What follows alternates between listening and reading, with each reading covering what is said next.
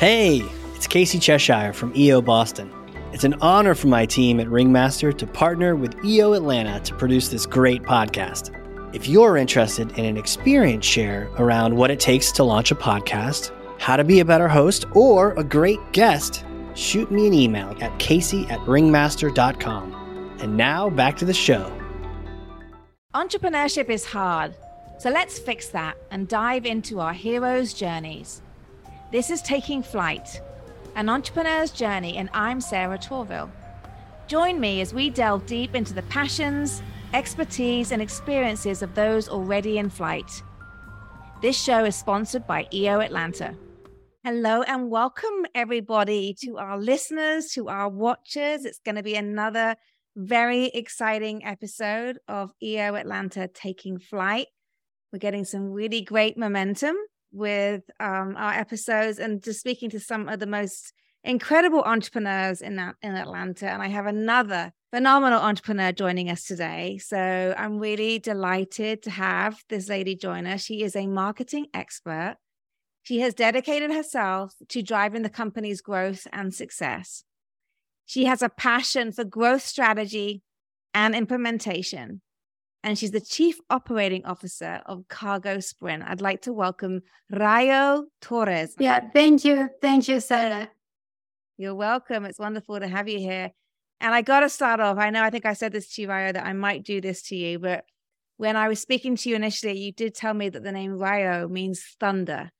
And I just can't think of a more incredible name for a female entrepreneur like yourself. So how amazing.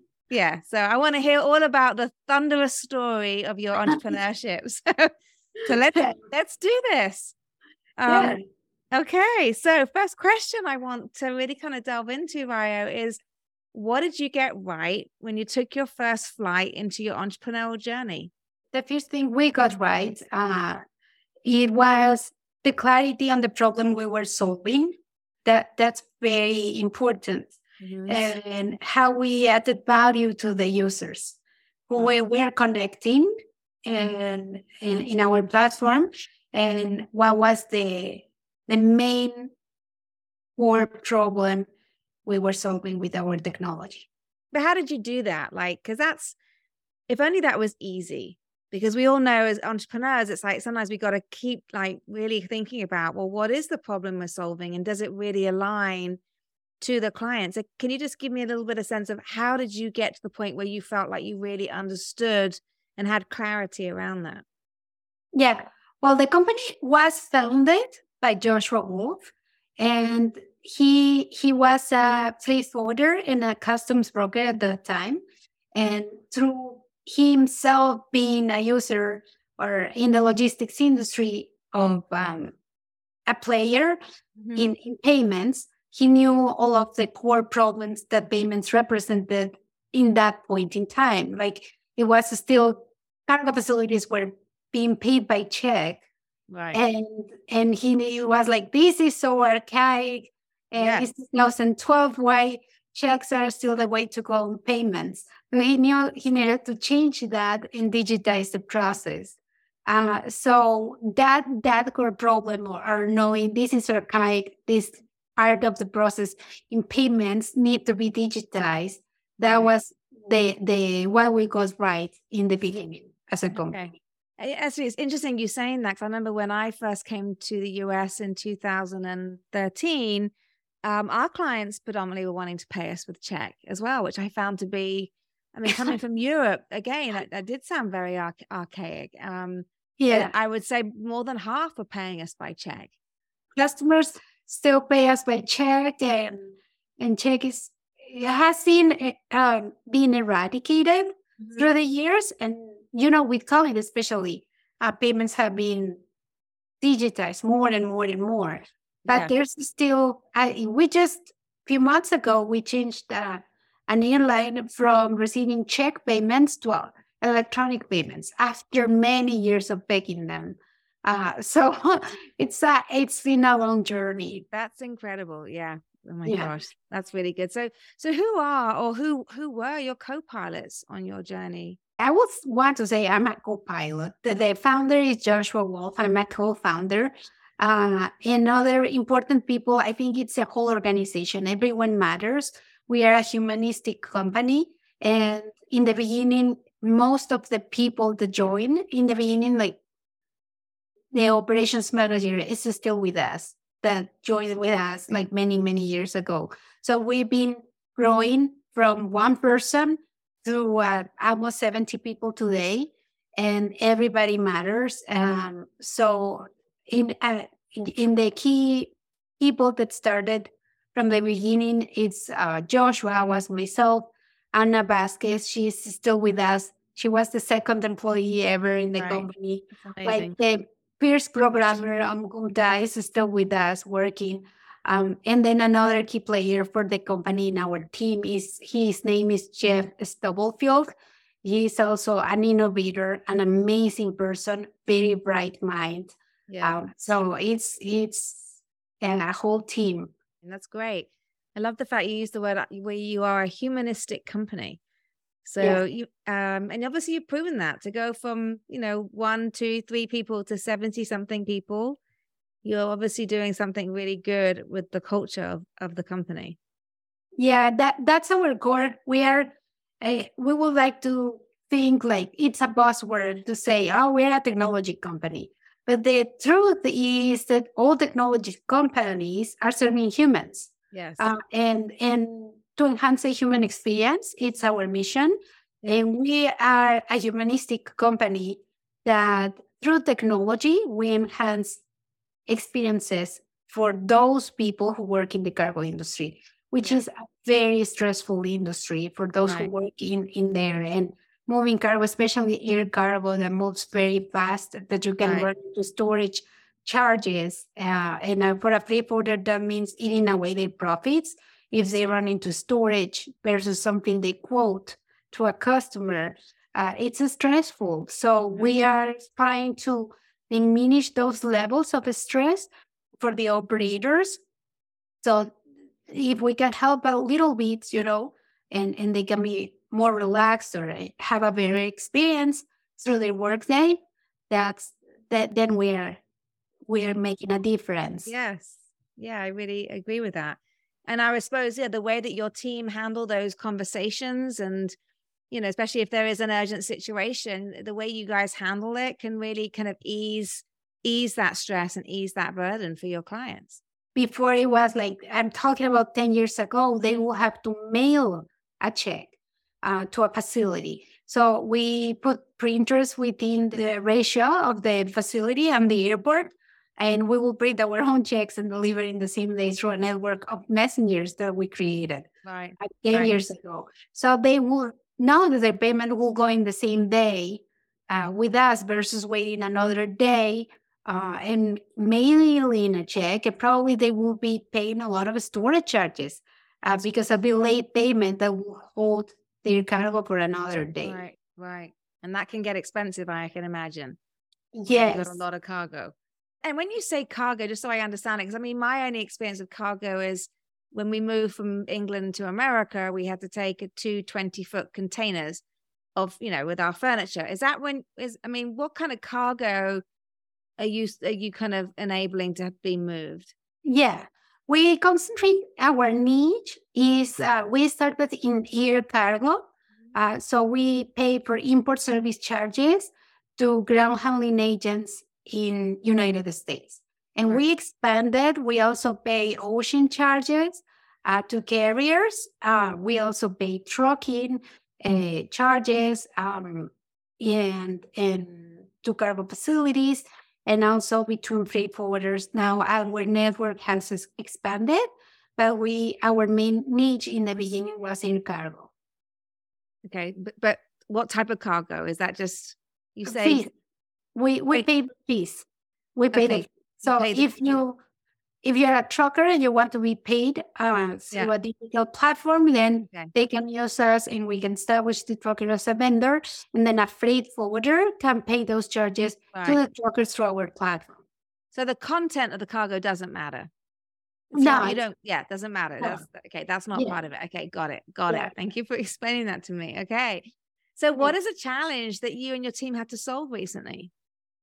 Recently, as you mentioned, the culture in the company, it's very, very important because you can have a lot of competition, but the difference, it will be, I'm very like about the energy. So I think the core of a company, it's the team and the energy and what's the vision and the why of the company. So when you are in the office, it's very easy to feed on each other energy and have that synergy and that culture built in. One of the challenges was for many, as many other companies, was like to move to remote and then now try to go hybrid. And regardless if you're in the office or if you are in your home, you still need to connect on the why of the company. And you still need to remember, not just in a boring annual presentation about mission, vision, and values and have them, mentioned in just to comply with the program, but leave them through the core and be mentioning and living and breathing through them on why we exist. Because otherwise, people can get enrolled in the monotony of their jobs, right? Answering emails, I'm bored, and this is what's the purpose of my existence. So it's a constant reminder of why we matter and why what we do matters for others. And so how are you doing that?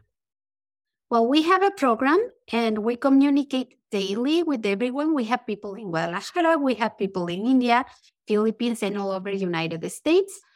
So we communicate daily through a chat, but it's a culture chat, and every day we post reminders. We have a program, and like on Monday, it's the value day, and we remind everyone, and we encourage everyone to participate on the values of the company, and we remind them of one value of the week, right? Like it can be teamwork, or it can be perseverance, accountability. Those are some of our values, or innovation. And then we have Wellness Tuesday, where we share information of how they can, look after themselves on mental health, physical health, emotional health, different topics. On Wednesday, we send information about everyone because we don't know each other face to face. So we post information about our team, and so everybody can have the spotlight on them for a little bit of time, and so on. I love that. That's wonderful. Okay. So what was the platform you said you used to do that? That is on Microsoft Teams. We Microsoft channel of communication. We have everyone in one channel, that it's a culture channel. Of course, you have other teams and for projects and everything, but on the culture channel, we use that as a reminder. And we also have activities like Chill and Chat. Chill and Chat is every 3 weeks you get with different people across the company in a chat room just to talk anything but work. And we introduce ourselves, we talk about there's a moderator, and we try to connect beyond work and bring our shiny self. It's so important when your team is spread all around the world and you're dealing with different cultures, and you've got to remind people, why they are important. So, so do you have, out of interest, do you have, Rayo, like a head of culture person, or who leads all those efforts? Well, right now I'm leading them. Okay. I'm chief operating officer, but I take very seriously, what culture is. I continue to educate myself. So I've been attending some MIT courses on leading high performing organizations. That was the last one, and I'm very passionate about keeping the organization like very motivated. Not just because the money or for return on the investment, or the books are separated, but the dignity on the job, it needs to be meaningful. It's very important that that person has meaning to their job, and that's very hard to achieve when it's a monotonous routine work, like replying to emails constantly. But there's a why behind, and they can understand that there's another human beyond the screen that can be a different optics for the person doing the job every day. That's excellent. I love that. So what piece of advice might you offer to somebody else then who's got people spread all around the world. Is there anything, Wildy? I mean, I love the fact you're doing these initiatives, but I don't know if is there any advice you can give to somebody who maybe is struggling to create that culture because people are spread all around the world. Everything starts from within. So I think everything that is surrounding us, it's a reflection of what we carry inside. So if we don't know where to start, let's look inside of us and say, what I need to improve in myself. Because maybe if we're in a leadership position, maybe we are very good at some things, and that's what the reflection of the organization will be. But maybe we need to improve in some other things, like empathy. Maybe we don't give so much importance to empathy. And if we look inside of ourselves and we say, yeah, I'm not that empathetic, and then maybe we can work in empathy with empathy as a value or some other things, right? But we need to keep in mind that the organization is a reflection of the leader. There's no other way around. There's no blame into they don't follow, they don't do. No, a leader needs to take full responsibility on the development of the organization, and it starts with the leader, it's himself or herself. Yeah. Okay, that's great. Wonderful advice. Thank you for that, for sharing that. And you mentioned you've been doing some I think you said MIT courses. So are they part of the Entrepreneurs Organization? Is that separate?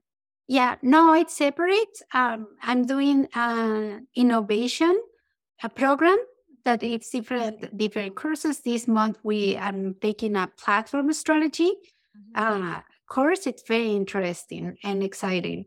So I love just going back for fun.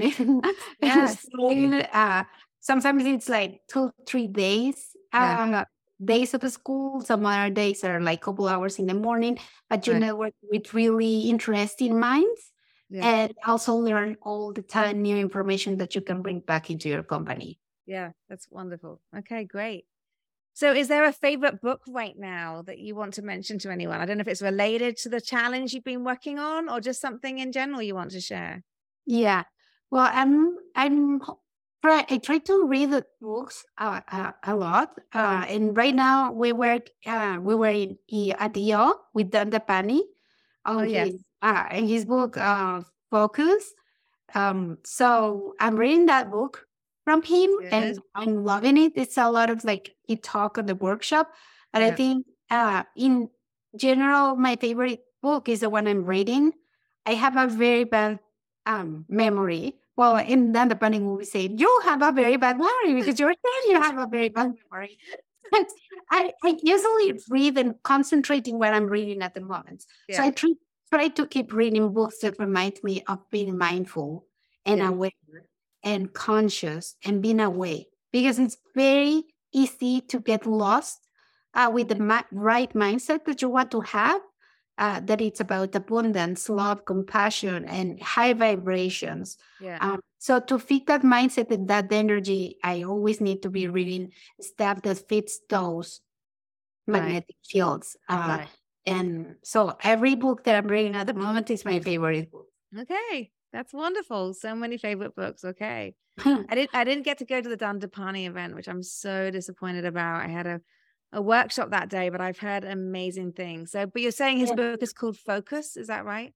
Yes, I have the book. It's in my bedroom upstairs, but if you search, I think it's the only book he has so far. Okay, I'm going to check that out. Thank you for sharing that. So what excites you about your future of flight? Like, where are you heading? Well, the one day I was in the most, they call it the most innovative mile in the United States. It's like few blocks away from MIT. And I was walking there, and there was a wall, and it said the future is bright. So I'm always, I think, thinking of the future, it always gets me excited of all the possibilities that are endless. And for me, for myself right now, I'm open to many options. Of course, the development of Cargo Sprint is a very exciting one on how to implement all the learning things that, all the learning that I'm experiencing at the platform development with a strategy with MIT and thinking, oh, we can do this, we can do that. And continuous innovation for Yes. the high performance of our platform and keeping our users happy. Yeah. So Yeah. that's always exciting.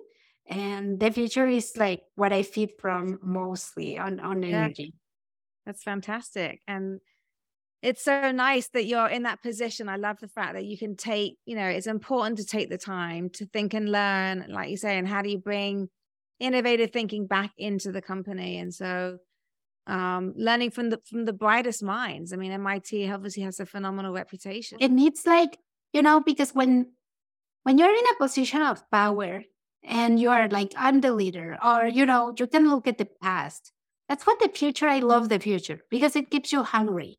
Yeah. And the past, if you achieve somewhat of success and you Yeah. look at the past and you can be comfortable and Yeah. say, oh, I already did all of this. But if Yeah. you look at the future and Yeah. you say, I haven't done all of that, I'm a very basic level and it keeps Yeah. you hungry. Yeah. But so as a leader, just thinking of, oh, I accomplished this much.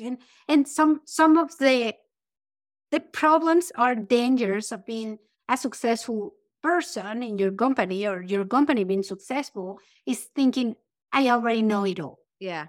So that's bad because it's stagnant Yeah. learning and you don't learn anymore. Yeah. And if you're not growing, then you're dying. That's a law Yeah. of nature. Oh, yeah. So keeping this mindset of learning all the time and what I need to learn and being hungry also for knowledge it's thrilling to me. Yeah. No, you're making me excited. So I agree. And that's how it should be. And I think it keeps you, like you say, when you look back and feel like you've done that, but there's all this, it keeps you very humble too, because there's so much more to accomplish, and never feel like you've accomplished it all because none of us have. And we're constantly learning. Yeah. And it's a thing of the past, and the past is dead. Like it's like people who want to work out, right? If you think, oh, I already have the nice body I wanted, I don't need to work out anymore, then that's not very good. No. And the body will decline. Yeah, exactly. Yeah. So you are like, we need to keep always thinking of what's next, what's next to keep that momentum going on. I agree. So, thank you so much for that. I want to learn more about you. So I want to learn more about like what were some kind of significant milestones in your life, as an entrepreneur, even before you were an entrepreneur. Do you think that set you out on this pathway?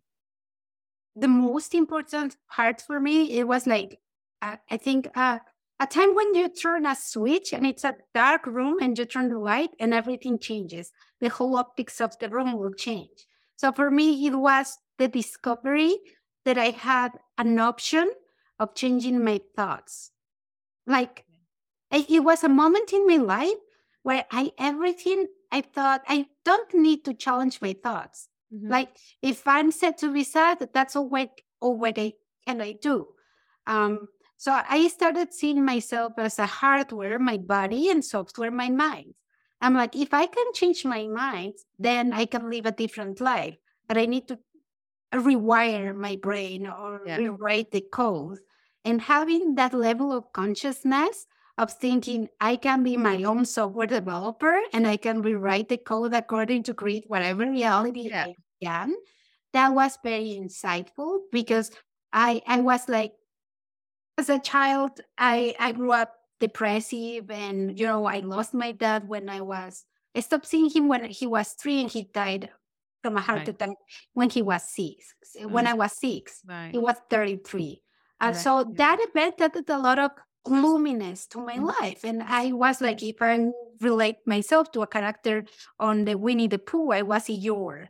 And all the time I was just like sad and depressed. And I got to a point when I was just like, I don't want to live the rest of my life gloomy. Now, what can I do to turn it out? And it was everything in my brain, which is our computer. And start seeing the system of thoughts and consciousness of your own thoughts and how you can change them and reframe them and challenge them. The system of beliefs, that was like interesting. And that was the switch in the point of my life where I was like, wow, life is fascinating.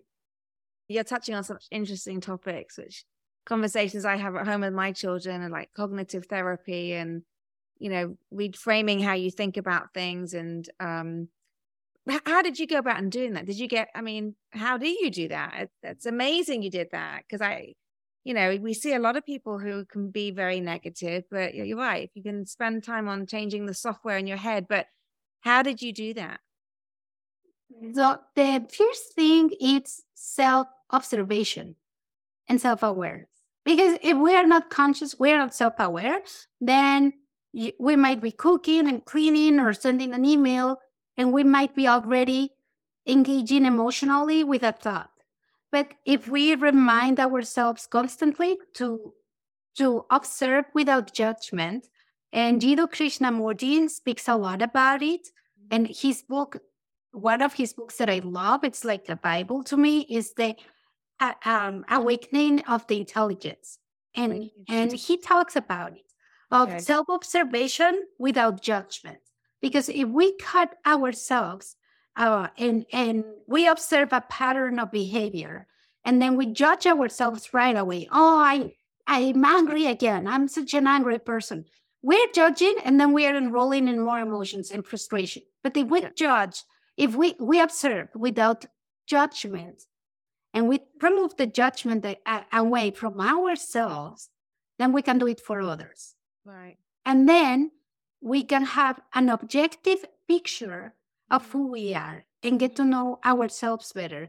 And then maybe after collecting many, many pictures, we can say, oh, this is interesting. I have a pattern of this behavior. Like every time somebody calls me short, I get mad.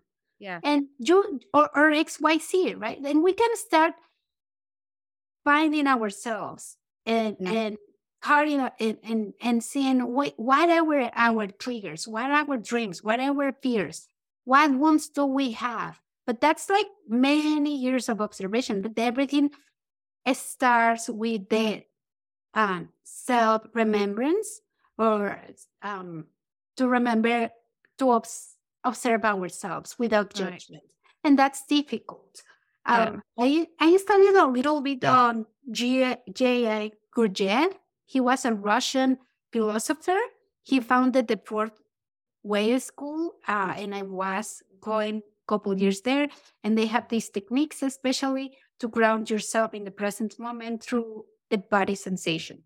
I feel like I put a lot of effort into myself when I was younger, like you did, with cognitive therapy, and I read a lot. I have children who also, teenage girls, and a lot of self-doubt happens, as with teenage daughters. And even as a parent, you constantly try and reinforce them. But I feel like they need this kind of level of help, like you say, to kind of be self-aware and think about how they come across, and how do you improve your thought processes. So I appreciate you sharing that. I wanted to ask Dandapani, like, can I ship you my teenagers for 2 weeks to Costa Rica? Yes. So you can teach them about concentration. Now, these kids are all the time in their phones and on Snapchat and this and that, and their attention is sleep. So I'm like, I will send them to your boot camp. Yes. Just develop one, please. Please. That's a great, actually, he should do something for children, shouldn't he? We should talk about that. 2 weeks without phones and being mindful and training them, because he was talking about how we need to train the mind to obey us and to concentrate. Right. And there's a teaching for that. We cannot go and tell somebody you need to play piano. Well, I was never taught how to play piano. Yeah. So it will be the same way. We cannot tell someone concentrate if we haven't teach them how to concentrate. So I was just like, you had right. I'm going to send you my kids. Did you say that to him or not? I just thought of it. But I can send him an email and say, please, can you say to him, can you do something for children, EO children? Because I'm going to sign my kids up. Yeah. All right. I will send them 2 weeks without a phone. There are books on what the internet is doing to the minds. It's one book called The Shallows, what the internet is doing to our brains. And the data it's sad. How, as a humans, it's reshaping our level of intelligence. We are the first generation with that lower IQ than our before generation. So usually humans, generation by generation, the IQ increases. We are smarter than our parents. So this generation is the first one that will decrease in IQ points because of technology. Yeah, well, because we're relying on technology, that we're not kind of taking it in and passively or just proactively learning it. I wonder, maybe that's a huge topic. Maybe I shouldn't take you down that road. Yeah, no, let's just, before we close on the detour, it's just because the attention span before, it was longer for humans. It was like 20 minutes. Now can be like 2 minutes. What a real last on TikTok or on Instagram. It's just 2 minutes. So in that span of information, your brain cannot go deep into comprehension. So it's like a muscle. It needs to be trained for longer to be able to capture more information and understand it. Right. Wow. Okay. That's so interesting. And like you say, worrying at the same time. We could spend a long time talking about that. So, okay. I think I'll really ask you this next question, which is really very much about like the problem that your company solves. But I feel like you've given us a really good sense of that. But maybe you can just tell us a little bit about what impact you think you have made through what you do. I mean, and again, you've given us a great sense of like, trying to make it less stressful for people and, but is there anything else you want to add about the impact you think you've made, or maybe the impact you think you've made to your team? For a good leader, the impact so many times is not seen. Like you cannot see the effect that you really cause. Like I've seen emails from customers saying, "Oh, you're wonderful. Thank you so much." And happy customers. But in reality, the impact, it's important. But looking exactly for the impact, I cannot tell because it's a metric I shouldn't see. I should always perceive myself like you need to do better for the customers. And because as soon as I'm like, oh, we're great, then I fall into that comfort zone. Yeah, thank you for sharing that. I'd love to know a little bit more. I mean, you mentioned you have children. It sounds like you have teenage children like me. But like, what do you do for fun? What does your life look like when you're not focused on the business or at MIT? I don't do much. Well, I read. I try to read a lot or listen to podcasts or listen to audiobooks. But I try to constantly be very selective with this kind of information that my mind consumes. Because that will impact on my emotional state. That will impact on what types of thoughts I'm having. So just careful I am with my food. It's equally important, the information that I consume. So for that reason, I'm very restrictive. I have a very restricted diet on my reading. And I go to workout. I go to the gym like every day for a couple of hours a day. That's like my anxiety pill. I don't take pills, but that keeps me just working out. It keeps me, releases the endorphins, ready to have a happy day and controlled. And I like to study and the rest right now and have my hands very busy with my kids. Driving them in the Uber because they don't drive yet. So how old are your children? They are 15, 16, and 13. Okay. And the 16-year-old, he has a permit driver, but not to drive on his own. So I'm almost there. You are almost there. Life gets a little bit easier from a logistics standpoint anyway. Obviously there's the worry about what happens when your child's let out behind the wheel of a car, which I am dealing with right now. Well, that's wonderful. Rayo, how can people connect with you? What's the right way for them to reach out to you if they want to have, ask you any questions? Yeah, of course. I have a LinkedIn, Rayo Torres, on Cargo Sprint. You can find me there on LinkedIn. And my website of the company is Cargo Sprint, sprint.com. And my email address, you can send me an email anytime if you need like any reference, any questions. I think networking and it's important and relying on each other. My email is rayo.torres, and that's rayo.torres, TORRES @cargosprint.com. That's wonderful. Thank you for sharing that. Well, it's been really delightful talking to you today. I think we could have continued it probably for double the amount of time, because you're a very interesting lady. You've got, really great points of view, which I would love to explore more. Hopefully we'll have a chance to do that at some point. But thank you so much for joining us. Thank you, Sarah, for having me, and have a lovely Thursday. It's almost weekend. I know it is. And well, thank you to our audience. If you learned something today, maybe we made you laugh, maybe we inspired you, maybe we made you think about something you can be doing to with your company culture, anything like that, then that we feel like we're making progress, because that's the whole point of the EO Atlanta Taking Flight podcast. So once again, thank you, Torres, and thank you, everybody. Let's have a great Thursday. And so that wraps up another episode. Thank you for joining. For show notes and other episodes, visit us at takingflight.live. For more information about EO Atlanta, visit eoatlanta.org. Special thanks to the following sponsors: